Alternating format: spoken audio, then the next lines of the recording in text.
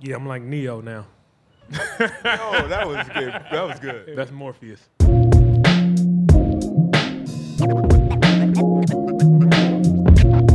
at this play on Giannis.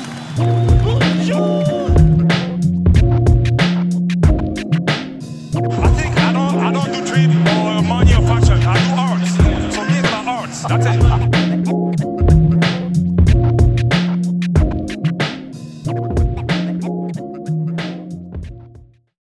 Tom, happy New Year to you, man. Good to have you back on the pod. How was Christmas? It came and went fast. It was good. It was presents were given to small people. Got to see my brothers. Got to see some other family.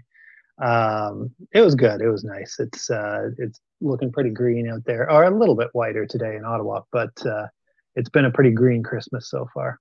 But it's always a good time. You? Yeah. Feelings about Green Christmas? What are your feelings toward it? Anxiety sometimes. Nothing. Yeah, I like a white Christmas. I like the charm of it, but I like winter for about 6 weeks. I always say, and then I want it to go back to spring. So we're getting a late introduction to winter, it seems, this year. So maybe I can be content until whenever it is, late April, when we finally lose our snow here in this city. Yeah, I heard or read, I guess, that El Nino struck again this year, first time in 8 years. So okay, there's little kids getting gifts and a little boy making the Christmas green. Okay, there you go. Well, man, we've got some stuff to talk about. It's been a while since you've been on the pod, and a big, some would say Christmas gift, late Christmas gift, or sometime in the 12 days of Christmas. We have been, given quite the treat. Emmanuel Quickley from the Knicks, along with Mississauga's own, although a lot of folks are saying he's a Toronto boy. They're trying to claim him in Toronto. But RJ Barrett back in Canada, playing for the Raptors, and going to New York. Of course, Malachi Flynn, Precious Achiuwa, and likely the centerpiece of the trade for the Knicks, OG Anunoby. My friend, where were you when you got the Woj bomb for this trade? I was puttering around my mother-in-law's place on Christmas, or whatever it was, the 30th after Christmas, just hanging out. And so then sent off a flurry of texts to my brother. And just to kind of go through this, it was because of our experience last year at the trade deadline. It felt, I guess it was feeling more and more unbelievable, like that we were just going to be in this holding zone forever. Right. And nothing was going to happen, and nothing really happened in the summer. They were knocking on the door for Dame, but obviously that didn't get done. And so it was just a shock to see it happen. It was a shock to see OG be the one to go too, because he's so much like just one of Masai's beloved children.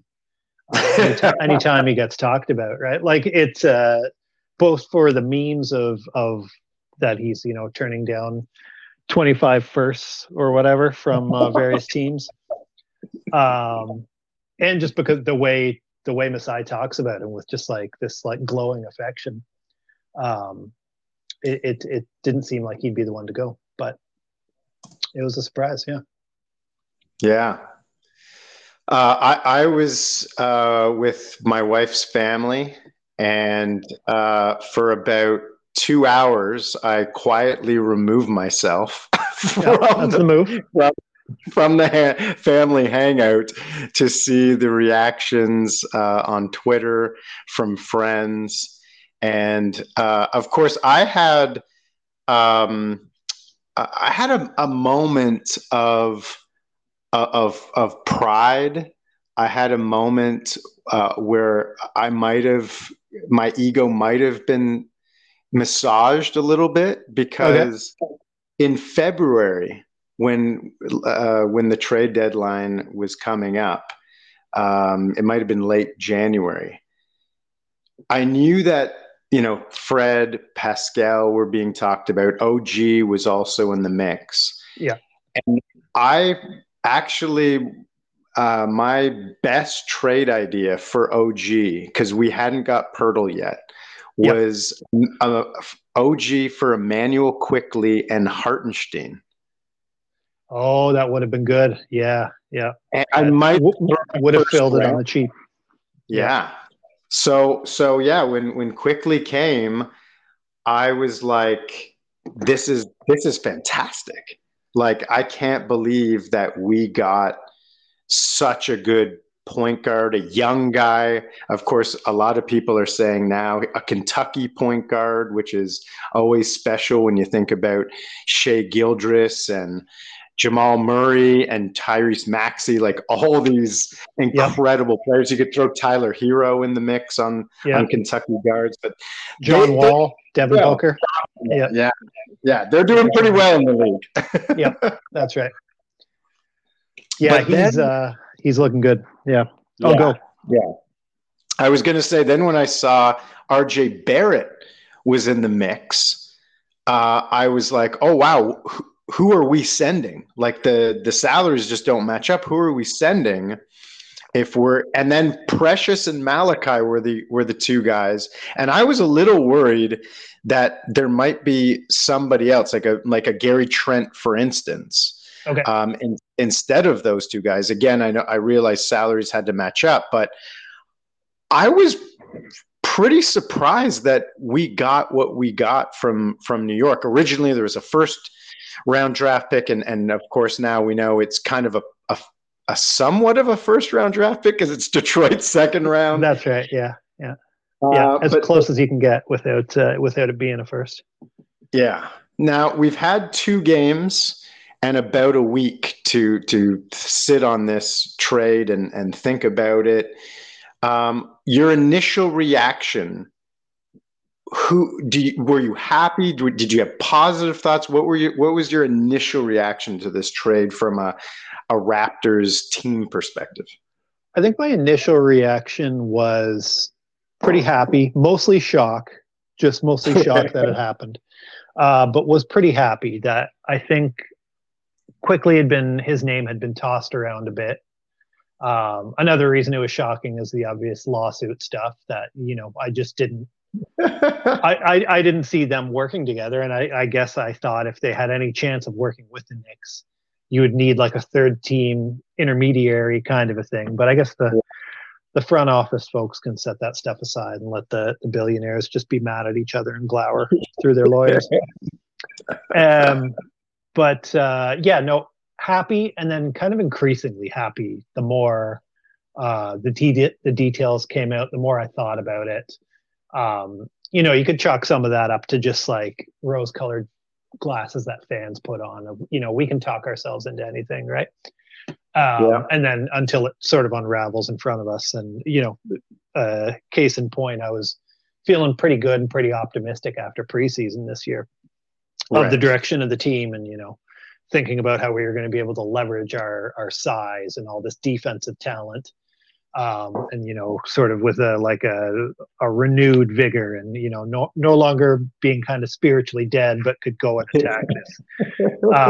And that didn't happen at all, right? So they just kept missing outside shots like they did last year, and it just sunk their spirits apparently. And then we got a real shot maker, a real fast, one of those water bug kind of guards that they say, who can just kind of slide around in and out of everywhere. And he's always a threat on the floor. And I think the biggest thing is that, not to diminish Barrett and Barrett's importance, and the pick is nice too. It's an extra little win, an extra little cherry on top. But the main reason it feels like a win is the same thing everybody's been saying, it feels like a dude who you could slot in alongside Scotty for the next half decade, hopefully more, and say these two fit together. They're both smart. They both play defense. You leverage Scotty's attacking and passing with Quickly's outside game, and it just seems like hand in glove that they fit so nicely together. So I'm increasingly thrilled the more I've seen, and the last two games have only heightened that too, with Quickly going off last night.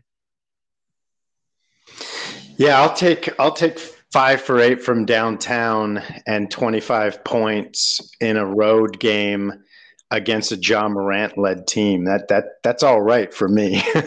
Yeah. Just unafraid of the moment, just ready to go at any point. It feels like, yeah. And I mean, this is the greenest we're going to be offensively together as a closing group. Mm-hmm. It's the greenest we're going to be as a starting group. Obviously he's a restricted free agent, and we're going to talk about, that I'm sure in the summer. But if you right now, again, this is initial reaction, 2 games in, it's early, but just your gut or like an instant reaction, what would you be willing to throw at Immanuel Quickley? Give me a number per season that you'd be willing right now to do. Oh gosh. Yeah, no, say if the caps didn't, or if the CBA didn't work the way it did, and you could still give that rookie extension, I guess is the idea, right? I think like 25 a year I'm totally comfortable with. I think I'm probably comfortable with more than that. I guess we'll get the benefit of seeing him do what he does over the next few months before that's actually time to pay up. But I think that might come out better for him, really, because I feel like if all of the kind of game logs we saw when those numbers started coming in after the trade of, these are his regular stats, and then these are his stats when he starts. These are his stats when he starts without Jalen Brunson. Yeah. These are just his per 36 numbers for like the whole of his last couple of years. It all points toward a guy who is going to be able to score. I think 20 points a game feels like a low bar for him right now. Yeah. I don't want to go crazy, but like that feels like very much in hand. So he's not a creator for others in the way that like a John Morant is, I guess, right? Like he's not a manipulative passer where he's, pulling guys from the weak side and just spraying the ball around everywhere. But he could be a solid passer, and I think he can grow into that role more too. So I think you would be happy betting on his upside. And as his production goes right now, I think his production's pretty good. So yeah, the thing about this time too, after the first 4 years, it's like what does Brian Windhorst call it? I think he calls it the fun max, right? That it's like, that's what league office people call these guys. Oh, you can give him the fun max. I don't think he's a max player, but you can get high with that number, and there's sort of a cap on it because you can only go 25% of the cap. And as the cap balloons upward, it's just there's more space there too. But yeah, no, I'm not shy about. I wouldn't be shy about paying that guy at all. Yeah, when I think about Jordan Poole and Tyler Hero's paycheck, I think, well, Quickly's probably getting at least that. I think so. Yeah, it'll be partly too because the Raptors clearly need him. Like you can't, can't kind of play games. I think Masai also pays guys too. That's been sort of a staple. Whether he might have inherited that kind of from Brian Colangelo when he was coming up under him at the time, as that was always a Colangelo thing, right? Of like he wanted to show that he believed in his guys. He wanted to show he believed in Amir or he believed in DeMar, and to reward them with a contract and say, you're part of our long-term vision here. I think Masai kind of does that too. I think he wants Toronto to be a place where players know they're wanted and their work is valued, and that we're not trying to nickel and dime them on the back end of stuff, which never is that important anyway. I think there's too much There definitely on the internet, I think there's too much hype about good contracts and bad contracts, and Right. if a guy's good, he's worth paying, and if Yep. it's more the guys who aren't good and who can't get on the floor and who cost $8 million a year. That's what you got to worry about. But yeah, star or close to star production, pay him his money. Yep. Now, if last Emmanuel quickly question, then we'll get to the home talent. When you think about Fred VanVleet being the starting point guard last year, and you think about who came off the bench as the bench point guard, the backup point guard. Yeah. And you look ahead to this year after this trade, and now you've got Emmanuel Quickley starting and Dennis Schroeder coming off your bench. That's it. You have to feel pretty good, don't you? That's absolutely it. That's another thing I was texting my brother, that it is as good as Quickley is, and he's been fantastic. Almost the bigger thing was, not to denigrate Malachi, but the jump from Malachi to Schroeder is massive. He presents a different kind of pace, a different guy you have to be worried about. His downhill attacking is just a different thing. He's more of a little bit more of a natural point guard, and you can play them together too, as they did to close last night. It's all of a sudden from a deficit to an advantage, seemingly, that you have 48 minutes of really good point guard play, which we haven't had since Lowry left, and That's right. him and Freddie were splitting duties. And to be honest too, as good as Lowry was he still had it in Tampa, but he could only sort of summon it in spurts in Tampa at that point, I think. As he was kind of sliding into that late period of his career. For sure. I mean, this might be the fastest point guard duo we've ever had on our team.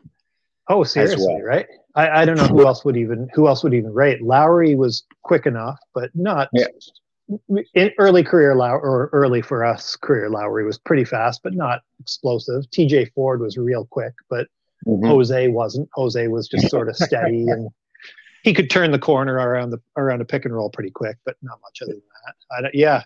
Nobody else would even really rate for just raw speed in the open floor. Yeah, these guys are they've got gears that we haven't seen. I mean, I was watching some highlights of Fred VanVleet last year, and I realized he was coming off some injuries. I've watched him play this year, but Fred is stuck in second gear compared to Quickley and Schroeder. Yeah, that's right. And stuck in second gear probably as a decision maker too. And I don't even mean that as a knock against Fred, but that's like, he's a very careful point guard, Freddie, on offense. Yeah. He'll be kind of gutsy when it comes to calling his own number and taking a shot, but he's very much averse to turnovers. So the downside of Freddie is always he'll dribble the air out of the ball if he can't find what he wants, right? And what he wanted in sort of a slow plotting system we had the last few years was probably just to like find Pascal, and Pascal would turn his back and kind of go to work in the post or something. And so, with IQ and with Dennis, you just have more speed, more stuff is going on. And it's Darko too, I guess, right? The ball is pinging around much, much more than we've seen in years. Really since, I guess, when they kind of wanted to culture reset when Dwayne Casey was still the coach, and they gave all the credit to Nick Nurse for revamping the offensive system. How much of that was actually Nurse and how much of it was just a total coaching staff job? I don't know. Who knows? I always feel like Dwayne Casey gets the raw end of the deal with that. He kind of gets talked about as like just an old timey culture setter or something, and not a basketball mind. But anyway, it's fantastic to watch. It's just fun. It's fun to cheer for a team that is not just hoping we can get the next offensive rebound because we're going to brick our next shot. All right. Well, let's move on to RJ, and then we'll talk about these guys and Darko's system and the rest of the team. But RJ obviously has a few more years left on his contract. I think 3 after this season. It could be even 4. I don't know if there's a player option in there, but we'll worry about that later. He's on the team for a while. Should we want to keep him? Tell me one thing positive that really stood out for you in watching him in the first 2 games. I think his aggression, like it's both the positive and the slight and the negative with him, right? Is that it's a little bit of the Westbrook thing. He's going for that rim and he's going for it every time. And that's great for the most part. If he can pick his spots and do it judiciously, I think his floor game's nice. Like certainly in comparison to OG too, who we all know was kind of a plodding dribbler. Doesn't have, for as gifted as like it's such a weird thing with OG because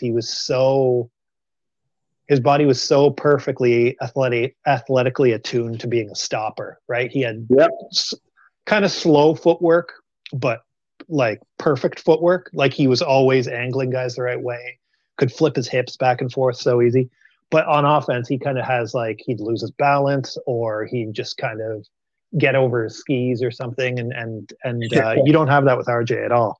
You have, he's a much more natural ball handler. You can tell he kind of had a dad who played because he had a ton of guard reps probably coming up as a kid. And then so when he grew into his big 6'7" body, he could pull those forward and grow with that. So I think that's great to see, just the floor game really. And because he attacks, he's going to be kind of a beast in transition, I think too. We've seen a little bit of that already. I think quickly hit him with like sort of a gorgeous hit ahead pass last night. Just caught him right in stride and he just bursted straight to the rim, which was wonderful to see. I forgot how strong RJ Barrett was. He's a big dude, isn't he? Yeah. Like we talk about how strong OG is, and he is. Yeah. And OG's strength often comes from his lower half. He's got these like thighs that, you see the All Blacks have, for New Zealand rugby, just these massive guys who can just push so much weight. But RJ Barrett's chest and arms are ridiculously strong. Like he's gone through a couple guys there's contact that comes on him and he's just able to go through contact so easily on the layups. It's very, very impressive. It's true. Yeah. Yep. He's something to watch for that, for power. Yeah. Definitely. One thing I think that a lot of people forget in this trade, because, some people, their first reaction was, oh, we've seen him in New York. We've seen him for Canada.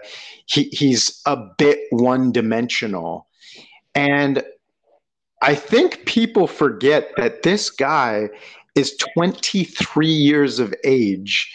He was drafted 3rd in the 2019 draft. Yeah, he might be one-dimensional, but he's got his whole career ahead of him. You know what I mean? Yeah, absolutely. He's got lots of time to add dimensions to his game. His jump shot, it's not like it's broken. He's an acceptable 3-point shooter. I think he'll be fine in the corners on the catch and shoot. So if he can grow that little by little, great. I think he'll also benefit from this kind of free-flowing, pass-happy Darko system. Yep. Not that we have the spacing and the shooting we'd want to have for the team at this point, but I think as that kind of grows, just as the ball moves, he can make some nice reads in that and then find his space more. I think, the Knicks system, from what I've watched and what I've heard other people say, is very, very plotting, very ISO heavy, which works for, Jalen Brunson can seemingly either take anybody off the dribble or just like give them 8 fakes and then all of a sudden he's gotten up and under at the rim. Or Julius Randle likes to, do his own one-on-one stuff, back down, take fadeaways, bully ball, what have you.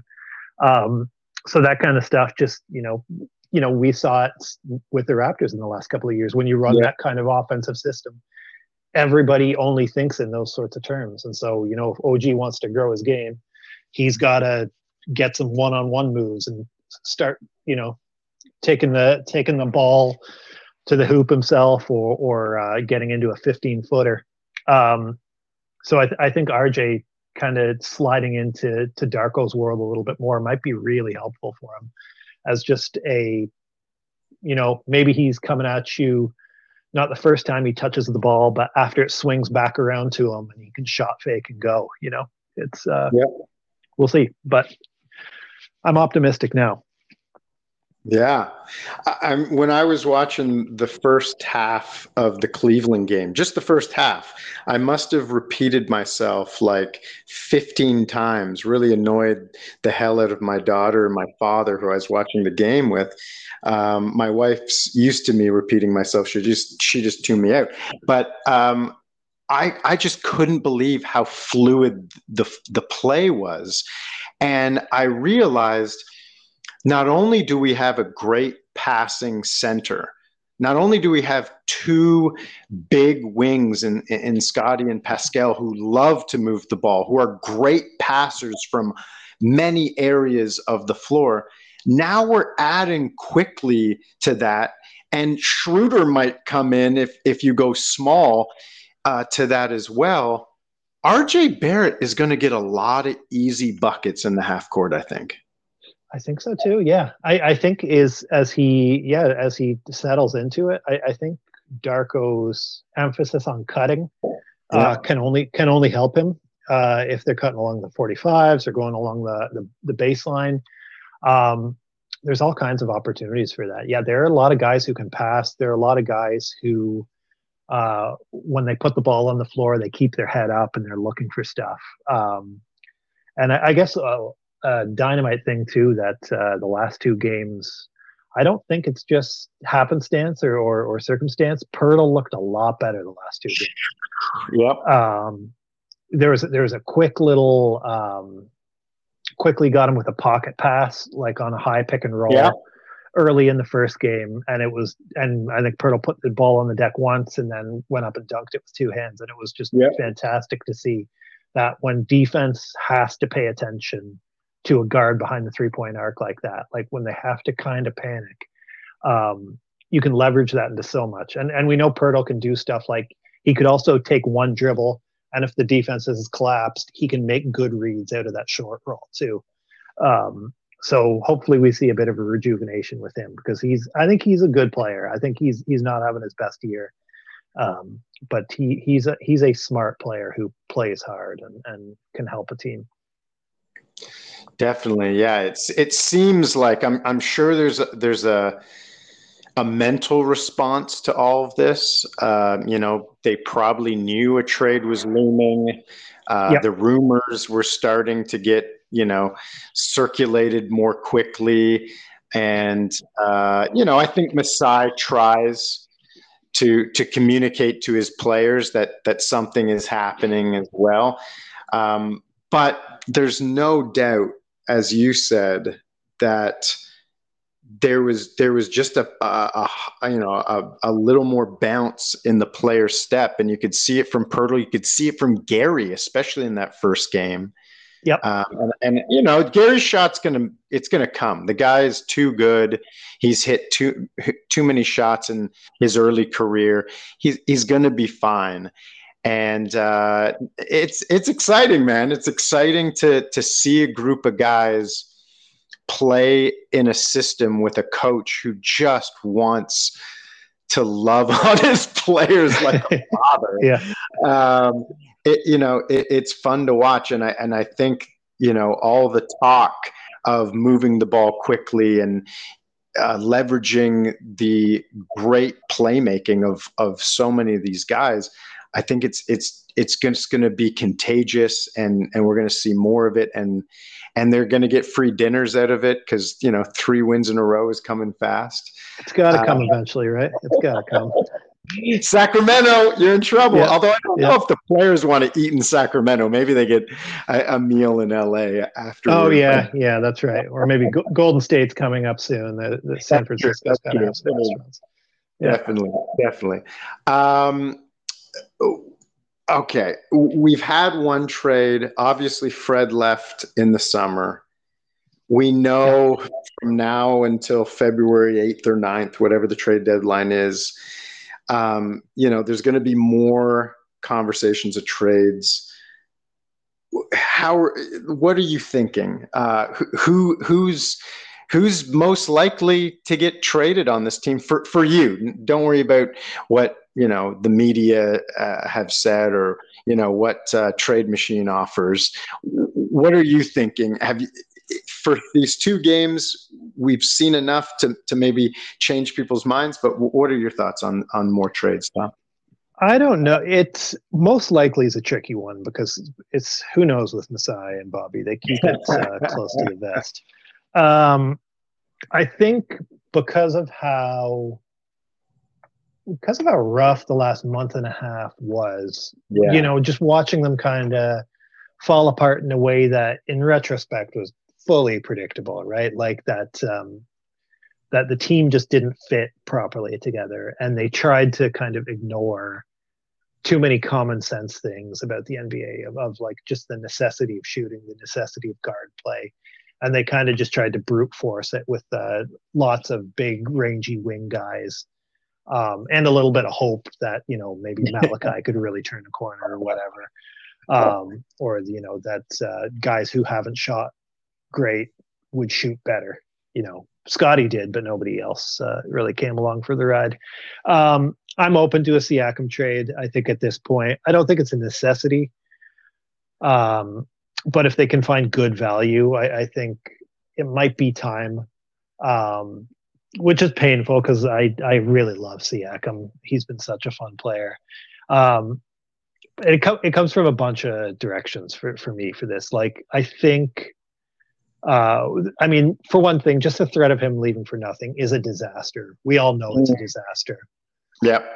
So as long as that threat looms, it feels like either extend him or move him, because I don't want them rolling the dice and him, Joel Embiid sweet talking him in the summer or something about how great it would be for the 2 of them to play together, and you're lost, right? Yeah. It's too crushing for a guy who's like an all NBA level talent to lose for nothing. I think what that could do for the team is it would hurt. It would be in the short term. It would not be, you would not get player value back that would match him by any means. We know that. Yeah. You're not getting an all NBA level guy back unless they tried something wild, like, flipping him for Zach LaVine or something, which I don't think is a good idea. And I don't think that's not the Raptors type of move either. So you would restock the cupboard, basically. You'd try to find a mix of players and picks, get those, look for another quickly kind of a thing, another guy who's good and young and could be more. Ben Matherin's name's been kicked around a lot. And Jarris Walker too on Indiana. I think we probably don't quite have the need for Andrew Nembhard anymore, given that the role quickly is expected to take up. But or TJ McConnell for that matter. Or TJ McConnell, yeah, that's right. Yeah. Unless we're moving off of Schroeder as well or something, right. then fair enough. But yeah, so that kind of thing. There are other teams out there too, whether I don't know Sacramento's into it or OKC's into it. But yeah, a mix of players and picks would be interesting to me. I haven't heard anybody toss around Brooklyn very much. That one is kind of interesting to me, of like, they've got some stuff. I somebody like Cam Johnson as Mm-hmm. a replacement for Pascal, who shoots the ball really well, is not near the level of player as Pascal. But plays defense well, plays off the ball well, opens up the floor more, and then because that kind of a thing, whether it's a good shooting guard or a forward who can shoot, again, just opens things up a little bit more. Pirtle gets more room to roam. He's more of a threat diving down the lane because there aren't dudes in his way, and the other drivers don't have to contend with other guys in the post-up spots or the dunker spot. And it also kind of gives the reins to Scotty and Quickly too a little bit more, and to force them to grow a little bit more. I don't think we have to chase. I don't think the team has to chase too much success this year. I hope they don't over press for it. I know our pick's gone, but keep saying we. I do it all the time, my friend. I know. It's unstoppable. Yeah. So those are my kind of thoughts on it. I don't mind if they keep him as long as they extend him. Right. And then I'll just get I'll get to continue watching and enjoying Pascal Siakam because that guy rules. And whatever team that trades for him would be really lucky to have him. He's a fantastic basketball player, and I don't think other fans of other fan bases realize what is potentially on the table with him because he's so good. Yeah. And then I don't know, there are other possible ones like kick the tires on a Gary move maybe if that could get you some value back. Fine. I'm also fine with re-signing Gary. And I'm also fine with re-signing / just testing the waters with Gary. That's not the same kind of disaster if he were to walk. You take the space and move on. Yep. Somebody like Otto Porter, if you get a couple of second rounders for him, something like that. But who knows? What are your thoughts on it though? Like what I've been blabbing on a while. Where do you stand on more moves and I don't know, maybe big moves? So for me, when I look at the trade they made and the fact that they got two guys back, two guys who can start, RJ Barrett could be the fourth guy on the starting lineup. He could be seen as the fifth guy on the starting lineup. Like I think we won that trade hands down, and I think it's going to show itself more and more the longer this goes because of how young RJ is. I mean, Emmanuel Quickly is only 24 as well, but I think they're both going to get better and get better in the ways that we need them to get better. And Precious and OG weren't going to offer us that, that improvement where we needed improvement. And so for me, I was talking a couple pods ago about how we've drafted in the last 4 or 5 drafts and how we often, even with Grady Dick, looked for something very specific as like a Band-Aid solution for the, mishaps or for the shortfalls of our team, the areas of weakness of our team. And so we didn't have great 3-point shooting, and so we draft a 3-point shooter. We didn't have a center because Masai and Bobby, allowed Aaron Baines to be our starting center. And so we draft a guy like Christian Coloco. Obviously, Scotty was a hell of a talent, but I always was on of the belief that as much as you want to draft specific players or with specific skill sets, it's always the best to draft the best player available, which is what Miami has done time and time again, including this past season when they absolutely robbed the NBA by getting Yemez Jaquez, right? Oh, Jaime Jaquez. Yeah. Jaime Jaquez. Yeah. And I'm like, so I think about that, and I put that principle into the trade, into the trade deadline with the Raptors, and I think, who would be the best available player within the like trade rumors that I'm hearing about.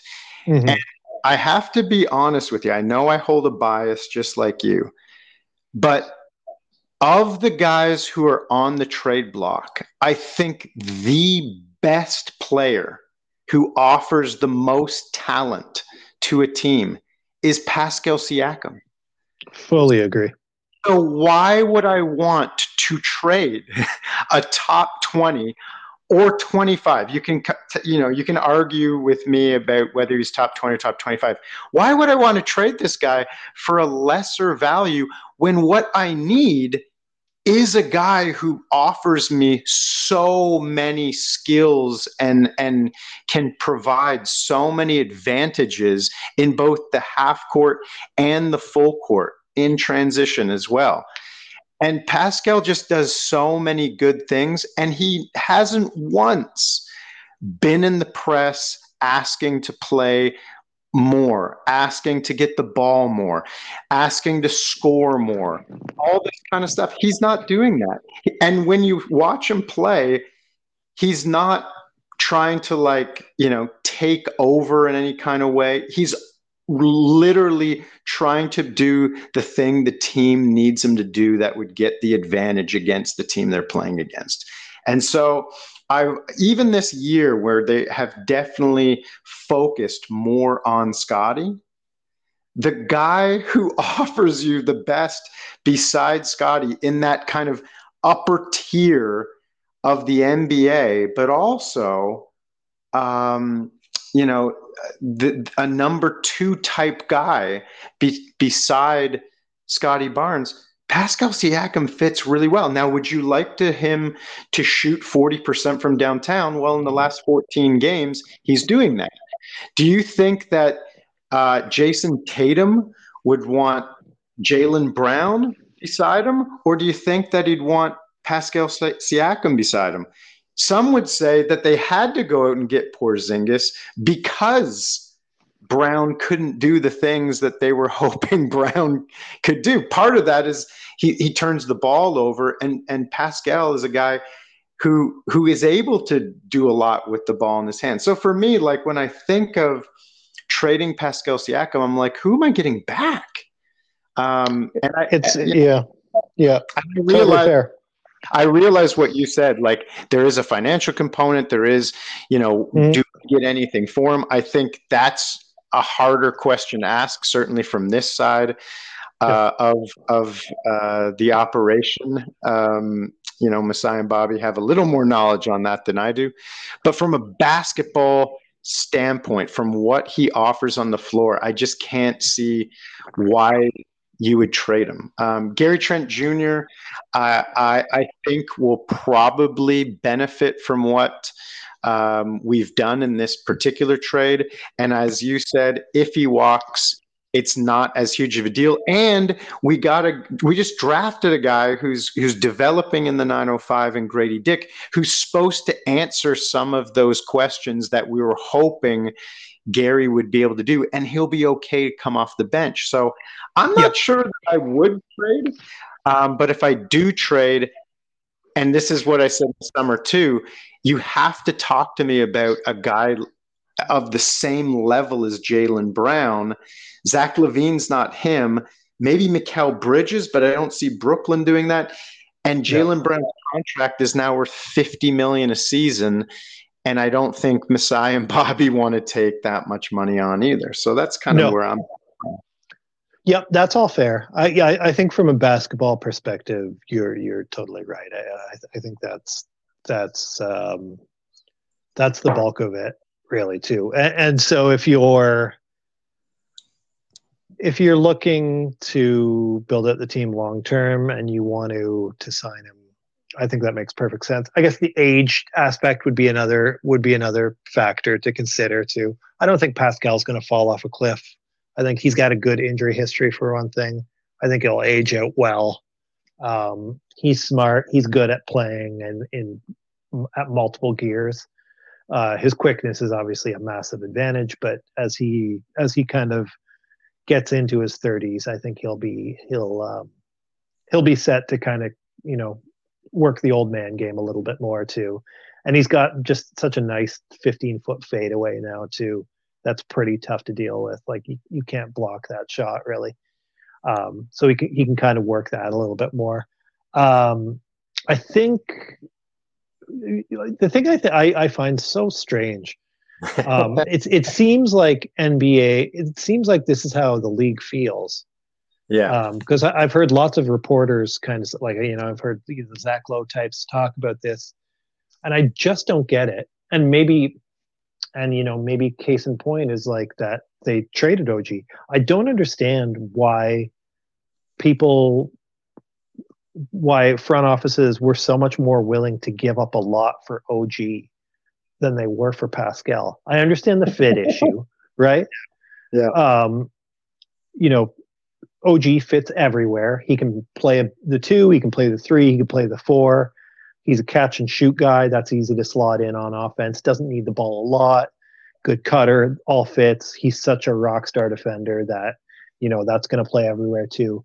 But Pascal Siakam's way better than OG. Better than OG. Yeah. It's not close, right? Yeah, it's not. We're not talking about like a 35-year-old who's like, oh, does he have like 2 more good years? Like, no, he's going to be good for a while. He'll be a star level player for a while.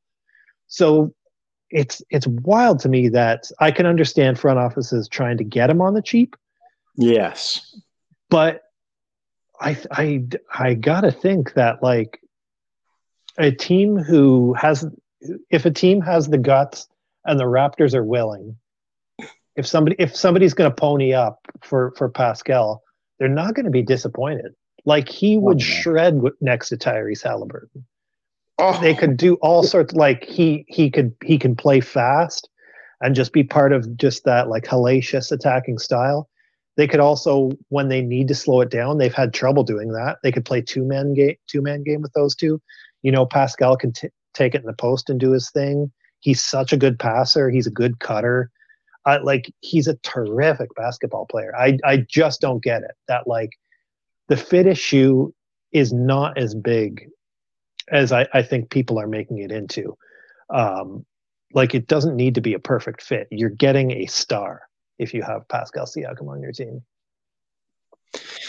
Yeah, I think NBA media types love to downplay certain players that either don't like the limelight or don't care about the pomp and circumstance. And I'll give you another example of this. At different personality, different position, completely. But a guy who constantly got downplayed, a guy who constantly was said within the media that, oh, he's not really that good, or he's not as good as he thinks he is, or that his team thinks he is Jimmy Butler. Yeah. Jimmy Butler is the second best player for the last 4 years of every playoffs. And yet you get into these, was he really that good? Did he have that much of an impact? Did he play that many regular season games? Whoa, what does that have to do with the playoffs? What does that have to do with the biggest moments? And, he's a bit undersized for that position. He doesn't show up as consistently here, there. When it matters most, Jimmy Butler has shown up time and time again. And I think because he doesn't like the All-Star game, he doesn't like the media, he's not going to, pay too much attention to stats in the regular season. I think a lot of media people are down him. And I think Pascal, there's a similarity with him because he's not a guy who looks for the limelight. He's not a guy that's, making a show really of anything. Like, he gets dolled up, so to speak, on Instagram, and he likes traveling and stuff like that. But he's not hobnobbing, at Vegas, and he's not like making clicks with like the best players. Like he loves hanging out with Jakob Poeltl, Yeah, that's right. And Rico Hines. That's basically it. Yeah. Yeah. Yeah. Yeah. It's Yeah. so because he doesn't do all those things, I think the media don't see him as a darling, and they don't hype him up the same way as other players do. It doesn't help that he's in Toronto. It doesn't help that he's not American. I think Yeah. if he was either of those things or both of those things, I think there would be a whole lot more hype. But yeah, this is a top 20, top 25 guy who can do legitimately everything on the court well, and some Yeah. things exceptionally well, right? That's right. Yeah. Yeah. He's elite at multiple things and good enough at basically every other thing. Yeah. I don't get it. He should be more sought after. And it almost feels like a dumb excuse too, when people are say, well, it's a rental. You got to be, worried about re-signing him. Like if you're a good team, you got a great star, SGA, Tyrese Halliburton, he would fit in those places so well. Yeah. I gotta believe he would like playing with those guys. It would not be a difficult thing to convince him to stick around long term on those sorts of teams. And there's enough back channeling too that can go on where you can figure that stuff ahead of time. So I don't know. I think we're kind of half on each other's page here, and yeah, I get where you're coming from. Of just keep them. If they do that, please give them an extension, because I don't want to sweat out July 1st, and I want boring news on July 1st of the Raptors signed some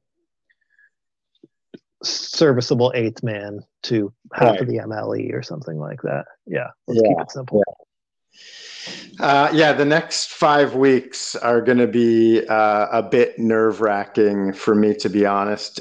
Do I own a Pascal Siakam jersey? I do. Do I want to wear that proudly when he's still a Toronto Raptor on February 10th? I do. Fair.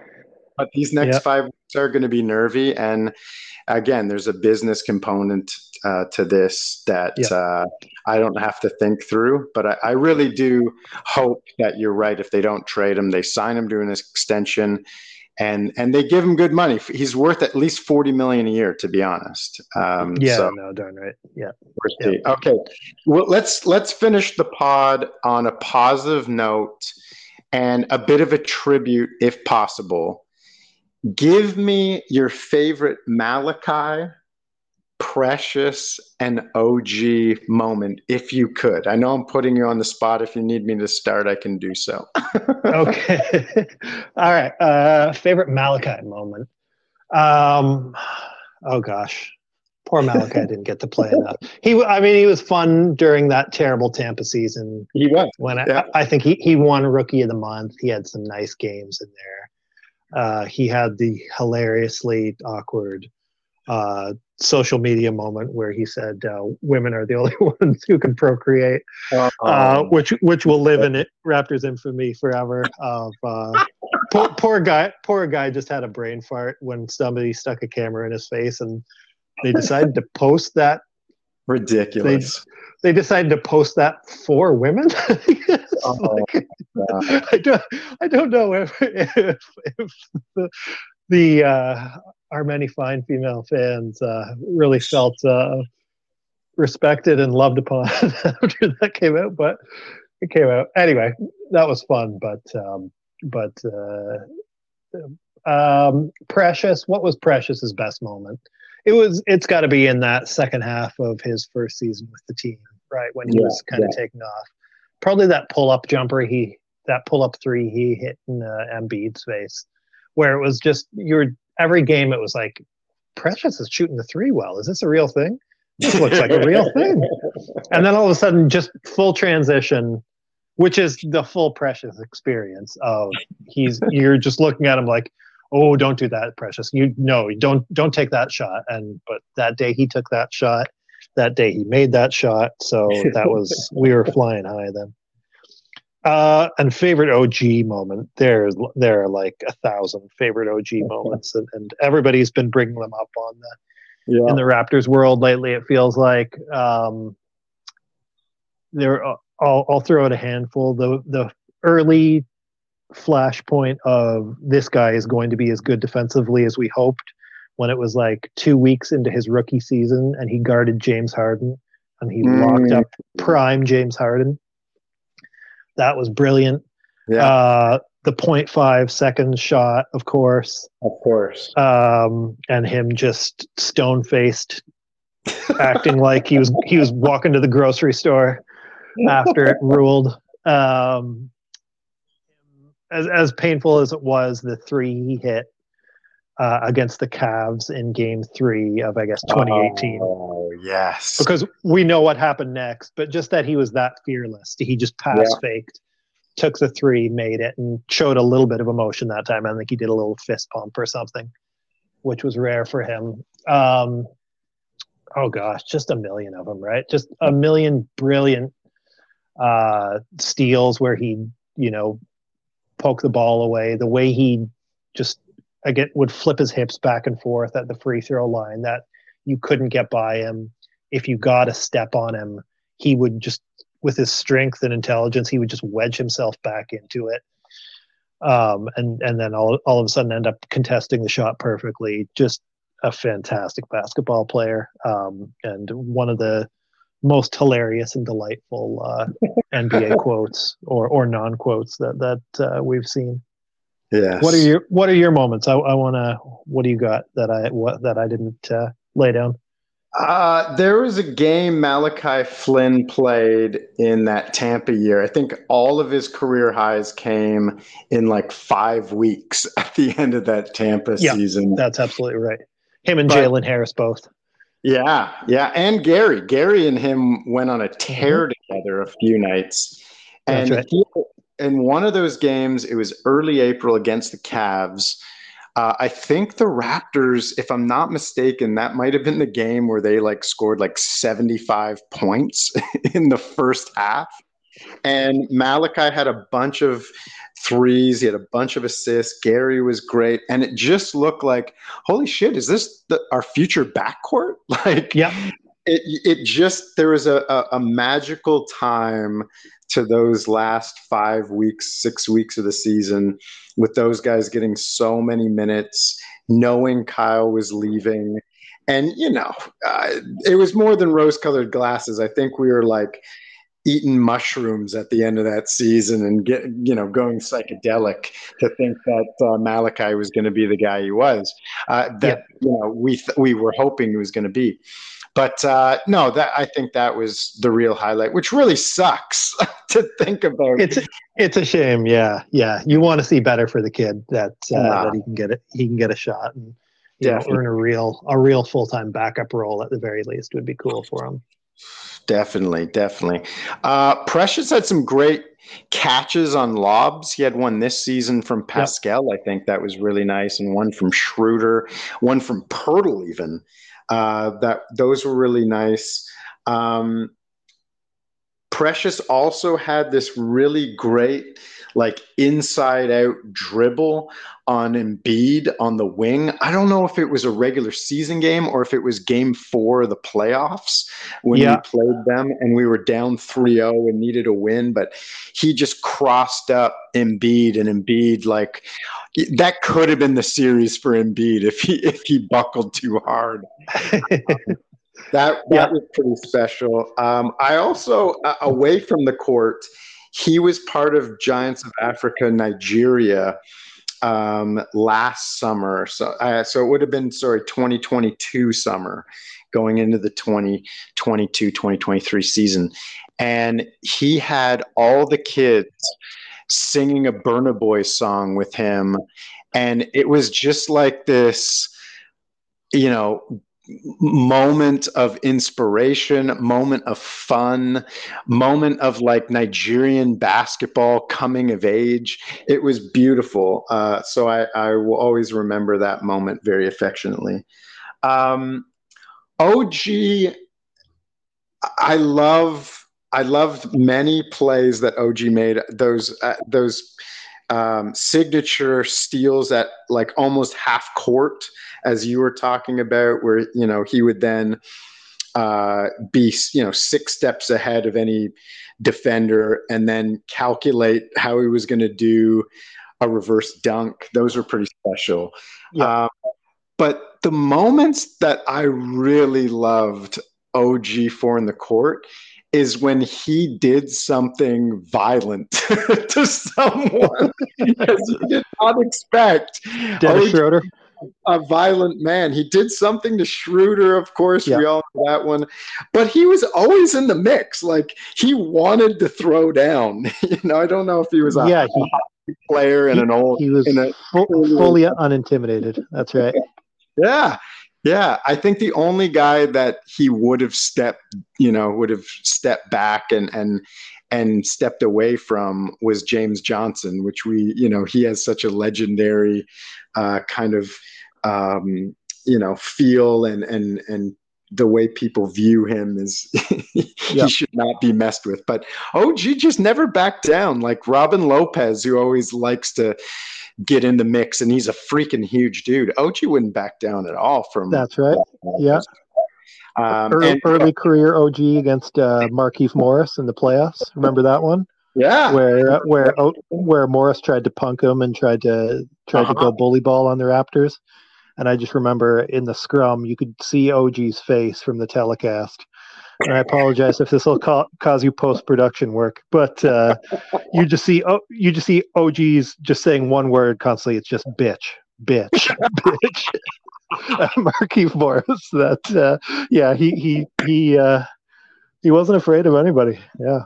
If the Raptors ever went WWE, a Serge Ibaka, OG Anunoby tag team would be fire and ice. That's yeah. And they could have scarves, coming into the ring with scarves. Man, what a theme! Yeah, couple of handsome devils. Yeah. Yeah, which brings up, of course, another off the court moment with Serge at Holt Renfrew, picking out various clothing items, and of course the scarves are talked about. Just OG, it was just a really fun guy with a great sense of humor, and a ball player that is going to find himself a lot of money and a position on literally any team. Yep.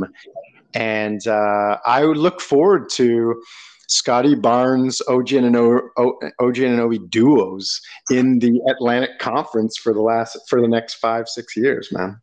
It's going to be painful when he's clamping up Pascal or Scotty down the line, because he can cause anybody fits. But wish him well. Definitely. They got a real a stud, and they got a real gem in OG Anunoby and NYC. Well, my friend, I realize the time. I appreciate it as always, and I look forward to talking to you again with more wins in the win column this season for this Toronto Raptors team. Yep, here. All right, man. Peace. I don't do dream or money or fashion. I do arts. So these are arts. That's it. Fair enough.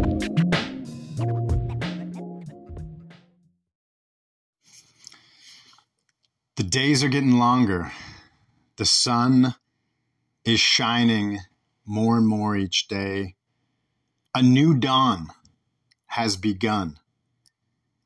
You could call this the Breakadawn. Emmanuel Quickley and RJ Barrett have joined forces with the Toronto Raptors. Of course, OG Anunoby out. But with this trade comes 2 straight wins. Maybe, just maybe, we'll see a 3rd win in Sacramento tonight. To discuss the trade and all that it entails, both the guys who are coming in and the guys who left, obviously Malachi Flynn and Precious Achiuwa, are out there in New York.